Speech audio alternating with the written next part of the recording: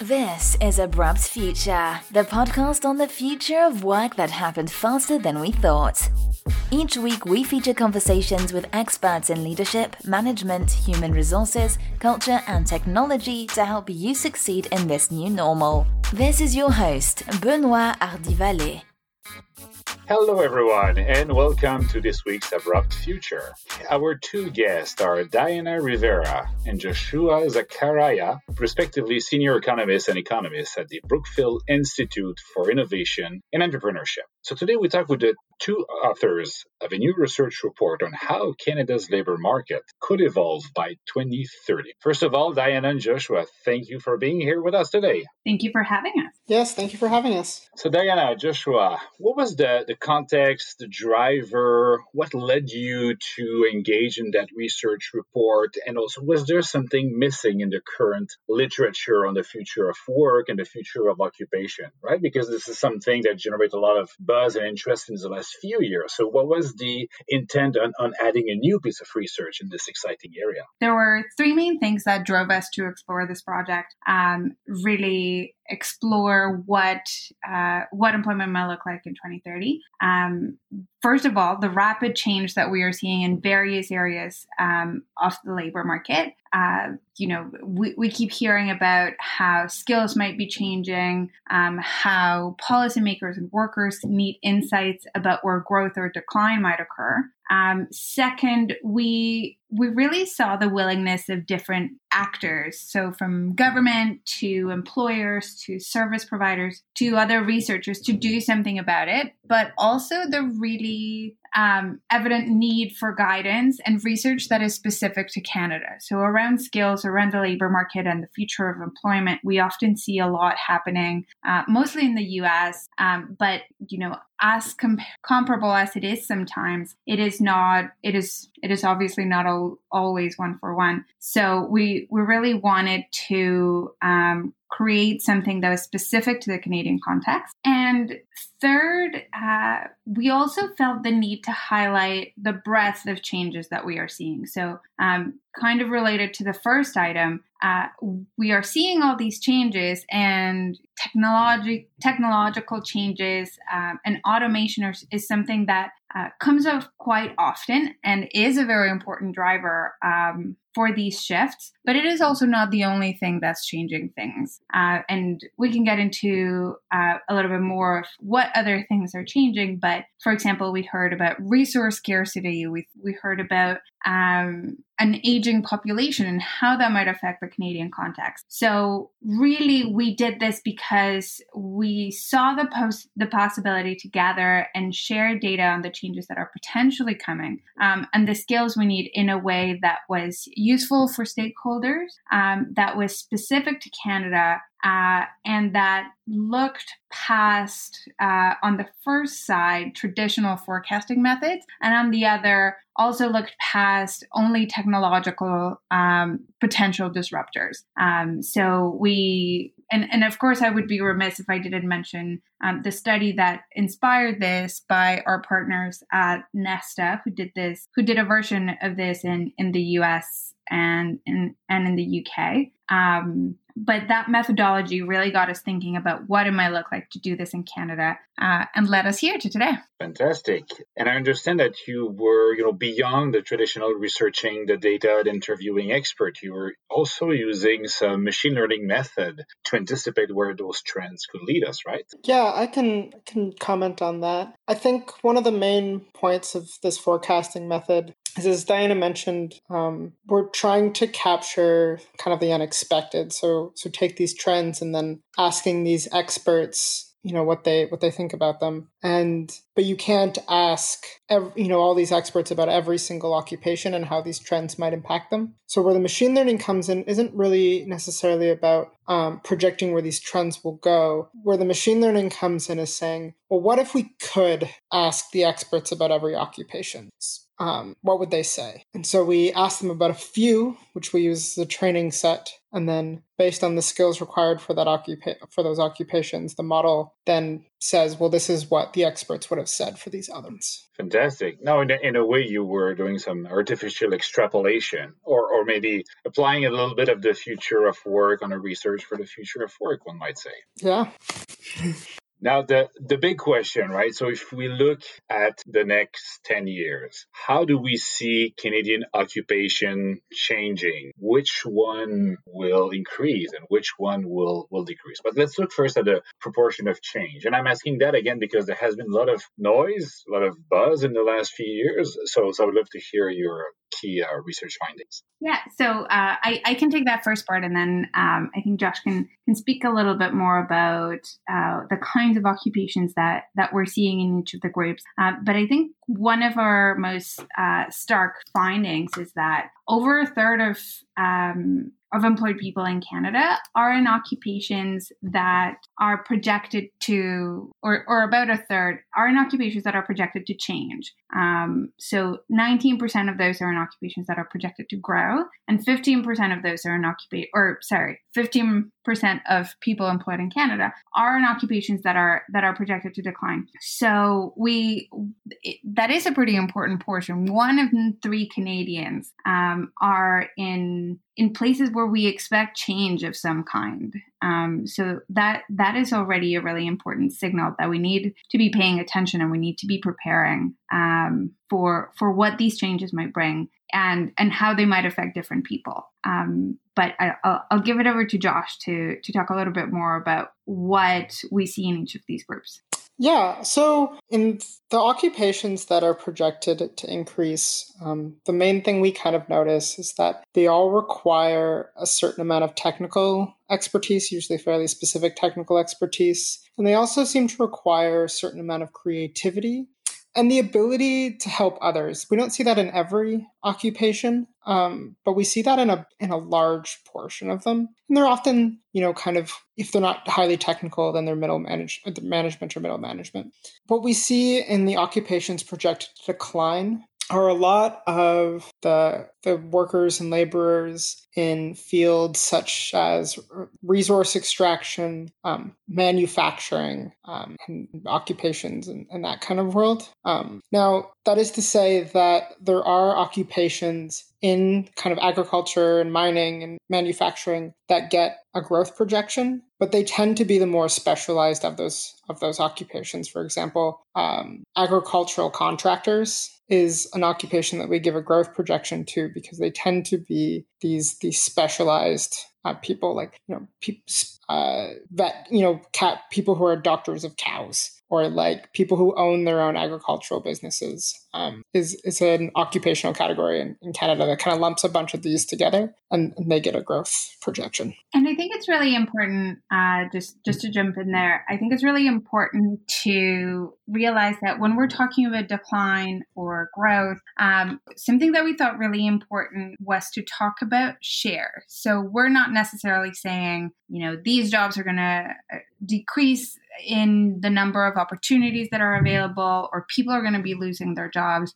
What we're saying here is really about is really relative. So will this occupation employ kind of a bigger slice of the pie of Canadian employment in 10 years, whether that pie grows or not? So even if we say an occupation might be projected to decline, the number of jobs there might very well grow. It'll just be relatively less important compared to other occupations. So that is also something to keep in mind as we keep talking about what occupations are in here, and as we continue this conversation. No, it's an important point because most of the other reports were often talking about jobs, hence the workers, and then we have these catastrophic pictures of people out of work because technology is taking over. And what you're seeing actually is that the occupation might shift. It doesn't mean that the people in these roles will necessarily be out of the workforce necessarily. Exactly, and I think something that's also important in these discussions is that each occupation includes, it sounds fairly specific, but each occupation includes so many job titles. Mm-hmm.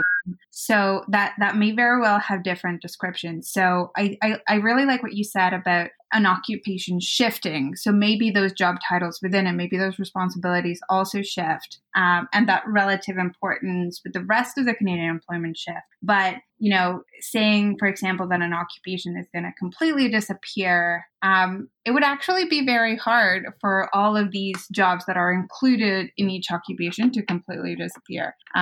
It's really more about the shifts within it. And we talked about the type of job that we see growing, right? So the one where there's technical knowledge required, they're about helping others. What was the list of the broad foundational skills that, regardless of the occupation, we will see as critical for that next decade?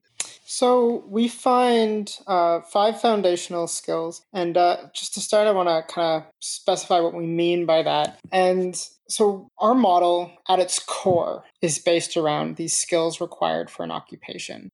So for example, if when we were looking at kind of does agriculture grow, or does construction, all these things, we're not looking at these industry trends. We're really just looking at what are the skills required for this job. So one of the main outputs then is when the model's looking at all of these skill requirements, what skills get rewarded and what skills don't, depending on what it's seen already. And what we tried to find were a list of skills that no matter what else was required for this job, no matter what else the model knew about this job, were always helpful. And I put helpful in kind of these quotation marks, but always made the model think that this was more likely to grow an employment share. And we really only find 5 skills that fit this profile. Most skills are better in combination with others and aren't always helpful. They're helpful only if you have something else. Like, for example, knowledge of marketing is helpful, I think, off the top of my head, 60% of the time. But if the occupation also requires creativity, then it's helpful 98% of the time. So the 5 we find that are always helpful are memorization, fluency of ideas, which is kind of also means brainstorming, instruction, so your ability to teach others, persuasion, your ability to persuade others, and service orientation, which is the ability to find ways to help others. So the first thing to note about these skills is that 3 of them, the last 3 I mentioned, are social skills. And this is something that we have seen in other places in the literature. It's been part of discussions for some time that we live in an increasingly collaborative world. And maybe actually, in fact, this has always been true and we're just kind of finding it in more technical ways now, but that these social skills are really important for success in any field, in any occupation. And you really can't imagine someone being successful in a field without a certain amount of persuasion, instruction, and service orientation, especially if they were to go into middle to upper management. You would need that kind of team player sort of skill base. And then the other 2 we think are quite interesting because they represent 2 sides of this long-standing debate in education. Should we be teaching our kids creativity and thinking outside of the box, or should we be focusing on information recall? And one thing that I think is important about what our model has pointed out, that you don't need to pick one or the other, that you need both. So information recall or memorization is, like all these technical occupations that receive this high growth projection, or this high portion of experts who would say growth, are occupations like nurses, who you can't imagine a nurse being successful at their job without a decent amount of information recall. And even a lot of the occupations that often get brought up as being these occupations where, you can just look it up, like a computer programmer, for example. It's still hard. You need to know what you're going to look up. You can't just be constantly Googling as you're writing code. You're doing a certain amount of that for sure, but you need to know how to build this query. You need to know what is possible. You need to know kind of these general algorithms and things. So memorization plays an important role, but so does obviously being able to think outside of the box, being able to think on your feet, come up with new ideas quickly. So I think it's quite interesting that the model points out both of these being important abilities. Yeah, I would say that's a very interesting finding in the sense that it's, especially for memorization, it's not the one that you hear a lot or that people think first when they think about the future. Maybe because we take it for granted. If you're a knowledge worker anyway, you spend your time absorbing information is becoming second nature. You don't realize it could be actually a skills, and you might have people that are better at it than others, and there might be a way of developing it, and that could become a success factor for somebody in a specific role. So, and on the other hand, I'm thinking also, well, if you want to be creative, if you want to have fluency in your ideas, you still need some raw matters, right? You need some ideas, you need some frames of reference to trigger your imagination. So from a purely cognitive point of view, I see how one leads to the other, or one supports the other. Yeah, I think that's a great way of putting it. And one thing that I think is interesting about what you said is that in some ways the memorization being important is the model's proxy for identifying a knowledge occupation. And I think there's truth in that. I think that is partially what it was doing. Something also that I found very interesting about these foundational skills and abilities that we found was the fact that, yes, we found that they were almost vital for an occupation to be projected to grow, but we also found that they're already pretty important, which is part of the reason that we call them foundational. So we already see these as pretty important across the labor market. And that is just going to grow if certain of the trends that we've identified continue to move forward. That the fact that these are so important is they're just going to become more and more widespread across sectors, across occupations, and more important. Just to add to that, on that kind of foundational language as well, like Diana just alluded to this, but because they are important to lots of occupations, what we found them more of an identifier as is it's highly unlikely that an occupation would get a growth projection if it didn't require these 5 skills, but it needs to require others as well. So it's having these 5 isn't a guarantee of that occupation getting a growth projection. And that's kind of this foundational language. You need these 5, but then you need to add all of these other things like the particular knowledge areas that you're a part of, or creativity, or these other various things. So they are almost like, I don't want to say meta skills, but something that clearly enables the more local or particular skills that one might need in a specific job. Yeah, I think so. They're the baseline. They're the things that are applicable across the board. And speaking of skills, you were also mentioning complementary skills. Can you explain a little bit what that is? Yes. So I touched on it a bit before with my advertising example. So when the model is not to get into random forests and exactly how they work, but essentially the model is looking through each of these skill requirements for an occupation one at a time, and making certain decisions based on what it's already seen about.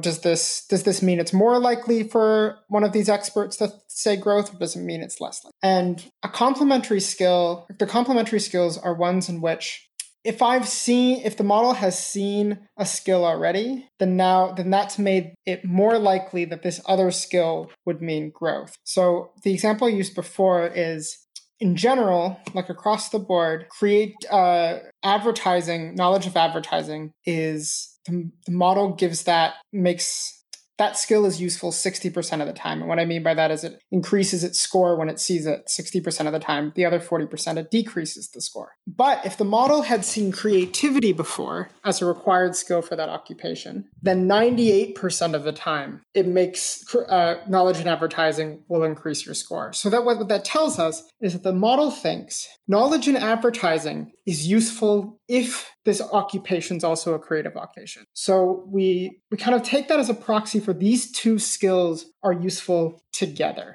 Another example is knowledge of computer and electronics. Something that we generally think of, or actually even a better one is programming. Something that kind of comes up lately as the thing that everyone needs to know. But what we find is that you need to know it if the occupation has these other features as well. Then it's a good occupation. Then it's a good skill to know. But it's not a required skill for everyone to know. Not every occupation gets a growth projection just based on being a programming job. In fact, a lot of the programming jobs don't get growth projections. They tend to if they require these other things that the model has identified. So we're trying to find the things that work well together. So if you're already good at this, then you should also get this. Like an accelerator or an enabler. So or kind of like something to already build on. I think the practical when we were thinking about what we found and what it would mean for for our audience, for policymakers, for people who are interested in in preparing workers for the next 10 years, the complementary skills and abilities and knowledge areas really came up as a way to identify if a certain type of worker, if a certain occupation, if a certain group of people already has this set of skills, is already really good at X or at Y or at advertising, then what would really enhance that into having a higher chance for growth? So what other skill could complement that really well in order to build upon that knowledge, that skills base, and make this group or this set of workers a little bit more resilient to what we're seeing based on these projections. So we've seen that. So about a third of occupation are expected to change in one way or another. That these foundational skills, memorization, service orientation, and all that will be critical for the future. How is that changing by categories or demographics, right? Because when we look at an important trend these days, I think not only diversity and inclusion is important, but since the last month, there's an increased awareness and consciousness about inequalities, whether they be gender-based or racially driven. How different demographic will be impacted by these forthcoming transformations? So I think, again, I will let Josh look at some of these breakdowns. But I think in one sentence, we already see that different workers are facing different projections. They are facing different reality on a range of demographic and economic variables. So, if you already have a higher income, based on your sex, based on whether you identify as with a particular racial group, or whether you are an Indigenous person. So we see these differences fairly clearly. Now we're kind of extending our projections to the current data, to the latest census data, and we're seeing, well, if graphic designers and all of these other occupations are projected to grow, then if we look at these demographic breakdowns, who seems to fare well and who doesn't, and where do we really need to focus our efforts? So it's less of a projection about how they're going to fare in the future. It's a snapshot and more of a call to action, I would say, to see where we should really target our efforts based on what occupations people are in, and a few of the other factors that I also mentioned before. Yeah, so I can kind of briefly take us through some of those kind of main demographic breakouts. So the first is along the lines of sex. Men are much more likely to be in a declining occupation than women, and slightly more likely to be in growing occupations than women overall. But then if one looks at more specific industries or occupational categories, we find that men can be much more likely to be in a growing occupation. For example, in the natural science industry, men are 20 percentage points more likely to be in a growing occupation than women. So the kind of main takeaway from that is that men are projected to experience more risk as well as greater opportunity. Then it's also kind of worth pointing out that, kind of if we take even a step further in about not just who are getting these occupations, but the quality and pay of these occupations, we do find women make less across the board no matter whether it's a growing or a declining or neither occupation. And also, we do find that those in growing occupations make more than those in declining occupations.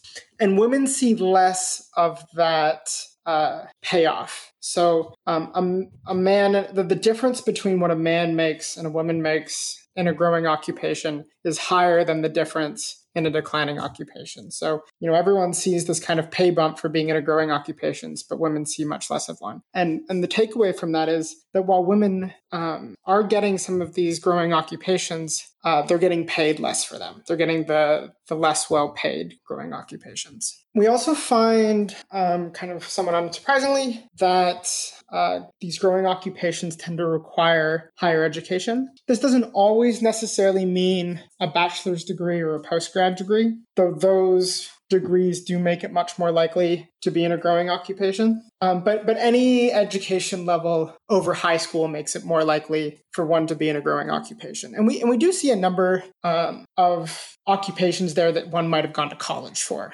For example, one of our bigger growing occupations are chefs and cooks. And just kind of specifying the chefs and cooks thing, because I like that projection as well, and I got a hum from you. Right, it really fits actually. We get some pushback for that, but it really fits kind of what you've seen for the rest of the occupation, a highly technical, specialized creative occupation that has a huge knowledge base. Yeah. There's so much you need to know to be in that industry. And the competition is huge. So one thing we did as well, which Diana mentioned, is we looked by Indigenous identity. And one kind of flag here is that we are using the census, which has had historical issues when it comes to Indigenous data. And as a result, the Indigenous data can be somewhat spotty, but there's a lot of work kind of in progress to improve that. But even so, with this data that is problematic, we do find some pretty stark differences. As a group, Indigenous peoples are the most likely to be in a declining occupation and the least likely to be in a growing one. So it's a fairly stark result. Among Canada's immigrants, we find that first-generation immigrants are more likely to be in an occupation projected to grow, but also more likely to be unemployed. So what that tells us is that if they came with a job lined up, that tends to be a fairly good one and tends to be one of our growing occupations. But if they didn't, then it's very hard to find a job. Or if they lose that initial job, then it's hard to find another job. And that's going to be an important area to kind of keep an eye on, as all projections are showing that immigrants will make up a growing portion of our workforce over the next decade. So all that has a lot of implication for society and policy, right? Because, just for one thing, we should not consider the workforce as a whole, but really think about those different categories and how to help different groups succeed or reskill or upskill. Have you found any critical implication for policy out of your research report, or some guidance for public decision making? Tana, you want to take that? Yes, for sure. I think one of our principal takeaways here is a few really come to mind. The first is that we need something that is flexible. With this and with other work, it is very clear to us that programs that are kind of a one-size-fits-all will be problematic because not everyone is facing the same reality. So programs that allow for flexibility that is based on both regional and other demographic factors will be something that is key in preparing. Even when we look at regions, even, for example, this is another finding, but across provinces and territories, we don't actually see that stark a difference between each province or territory in terms of, the portion of their workers that are projected to grow, that are in occupations projected to grow or decline. But we see pretty stark differences within those regions. So, Toronto is obviously very different from Windsor. We see the same regionality in places like Newfoundland and places like Alberta. So it's not only about regionality. It's not only about demographics. It is really about how flexible we need to be in preparing our workforce and in providing room for potential different needs. And this is something that we're exploring in other projects as well. But I guess in a one sentence answer, one size fits all is none of our insights would back up that a one size fits all approach would work really. Another thing that comes to mind is, we throughout we were very aware of, as Josh mentioned, the problematic data with that we saw in the for Indigenous peoples, and how the representation is not there in the census to the same level as it is for other Canadians. So really investing in Indigenous-led initiatives that kind of transfer that leadership and enable Indigenous communities to determine and respond to their labor market change is something that will be really key. And I think lastly is trying to infuse a sense of urgency. We are seeing these changes now. A lot of the demographic changes of the demographic stats that we are sharing, as I mentioned, they are happening now. So whether, no projections are perfect, and we absolutely recognize that.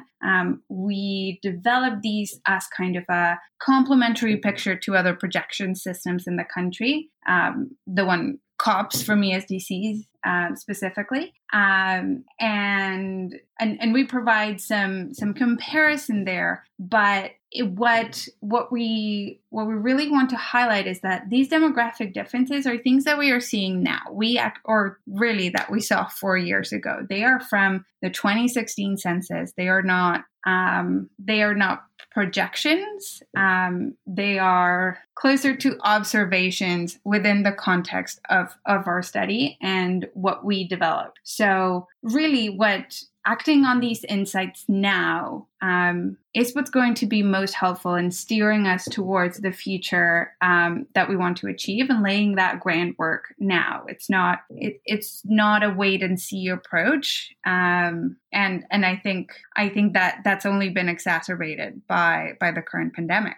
Absolutely. And it's interesting because when I look at the work that is happening within a private organization, this idea of personalization of learning and the urgency to reskills is on every chief learning officer agenda. It's clearly everywhere. And I see that in my work and talking with a lot of folks, but it doesn't necessarily have permeated the public discourse, where we know change are coming, but we haven't seen the same mobilization that we see in a lot of organizations, especially in the financial sectors, who were among the first one in technology and services, where internal policies around upskilling, management techniques and leadership styles have been changed so that people develop a personal sense of urgency. And now the learning technology is evolving, through AI and analytics and so on, so that the right content can actually find the learner, right? Rather than the other way around, or that you have very personalized development path that help you go in the direction that would be useful to the organization, the industry, the marketplace, and so on. So anyway, just an observation on maybe the gap between the public and private discourse. Absolutely, that's interesting. That's interesting, and just kind of on that thought, personally, I think it's great that individual workers and individuals and all of us are really getting behind that notion of continuous learning and urgency and continuous development.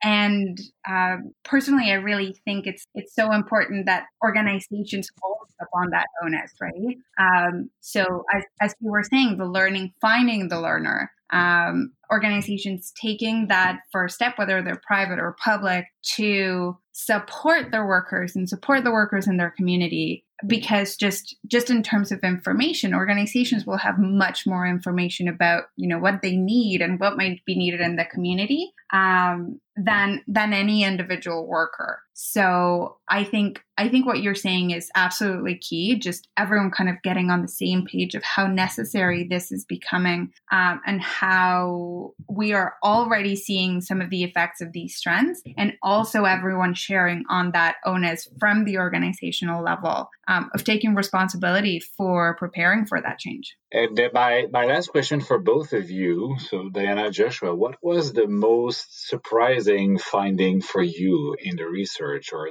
the one that changed your way of seeing things?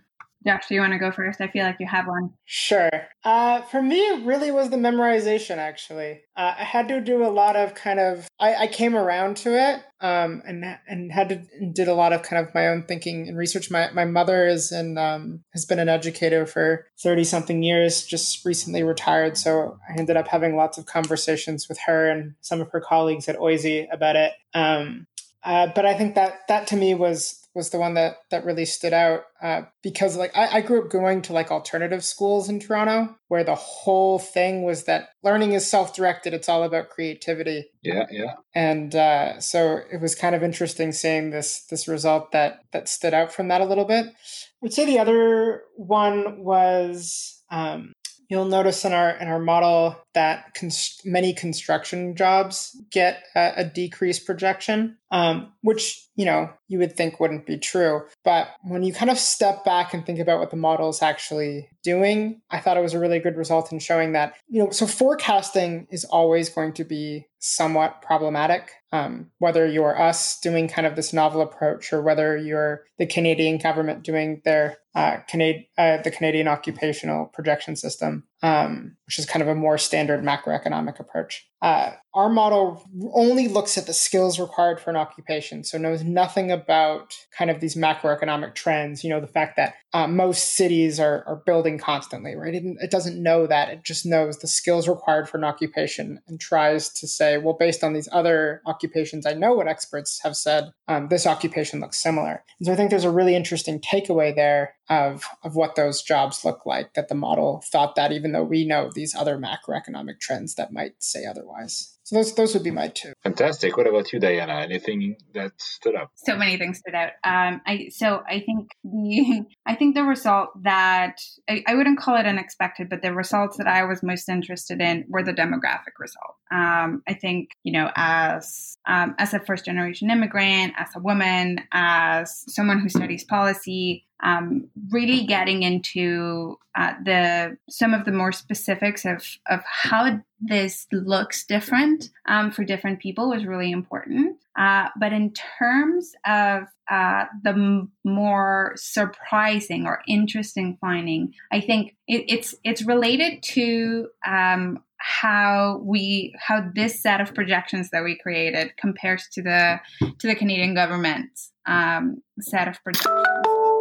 So it's a little bit nerdy, but I like that we disagreed so much, and that disagreement came from our experts. So what we have a little table in our report where we look at how the different models from COBS or our model ranked different occupational groupings, and some of them are quite different. In the arts, in resource extraction, for example. But when you look at the source, at where we got those numbers, our experts also disagreed with the projections. They saw them from the beginning, and it was a very intentional decision to disagree at a certain projection with the official numbers. So I thought that really captured the opportunity of projects like this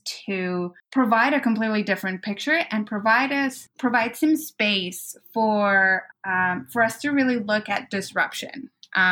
Provide some space a little bit outside of traditional forecasting, which of course has its pitfalls. As Josh mentioned, we didn't include macroeconomic factors, and that obviously affects what we can learn from it. But it also gives us so many other things that we can learn from it, from people that are kind of on the ground and seeing these trends and seeing these disruptions day to day. and how they thought that might play out. So I think that in even that initial rate of disagreement, I found really interesting. Well, it's going to certainly breed more dialogues or more opportunity for further research. Absolutely. Yeah, and I think that really is kind of the point of it all. Awesome. Well, Diana, Joshua, thank you so much for spending the time with us today. I hope you enjoyed sharing your learning with our listeners. Yes, thank you so much. Thank you so much for having us. Yep. This was Abrupt Future. I hope you learned something valuable. If you enjoyed it, please subscribe, and any feedback or rating is greatly appreciated. On LinkedIn and in real life, my name is Benoit Hardy-Vallée, and I thank you for your time.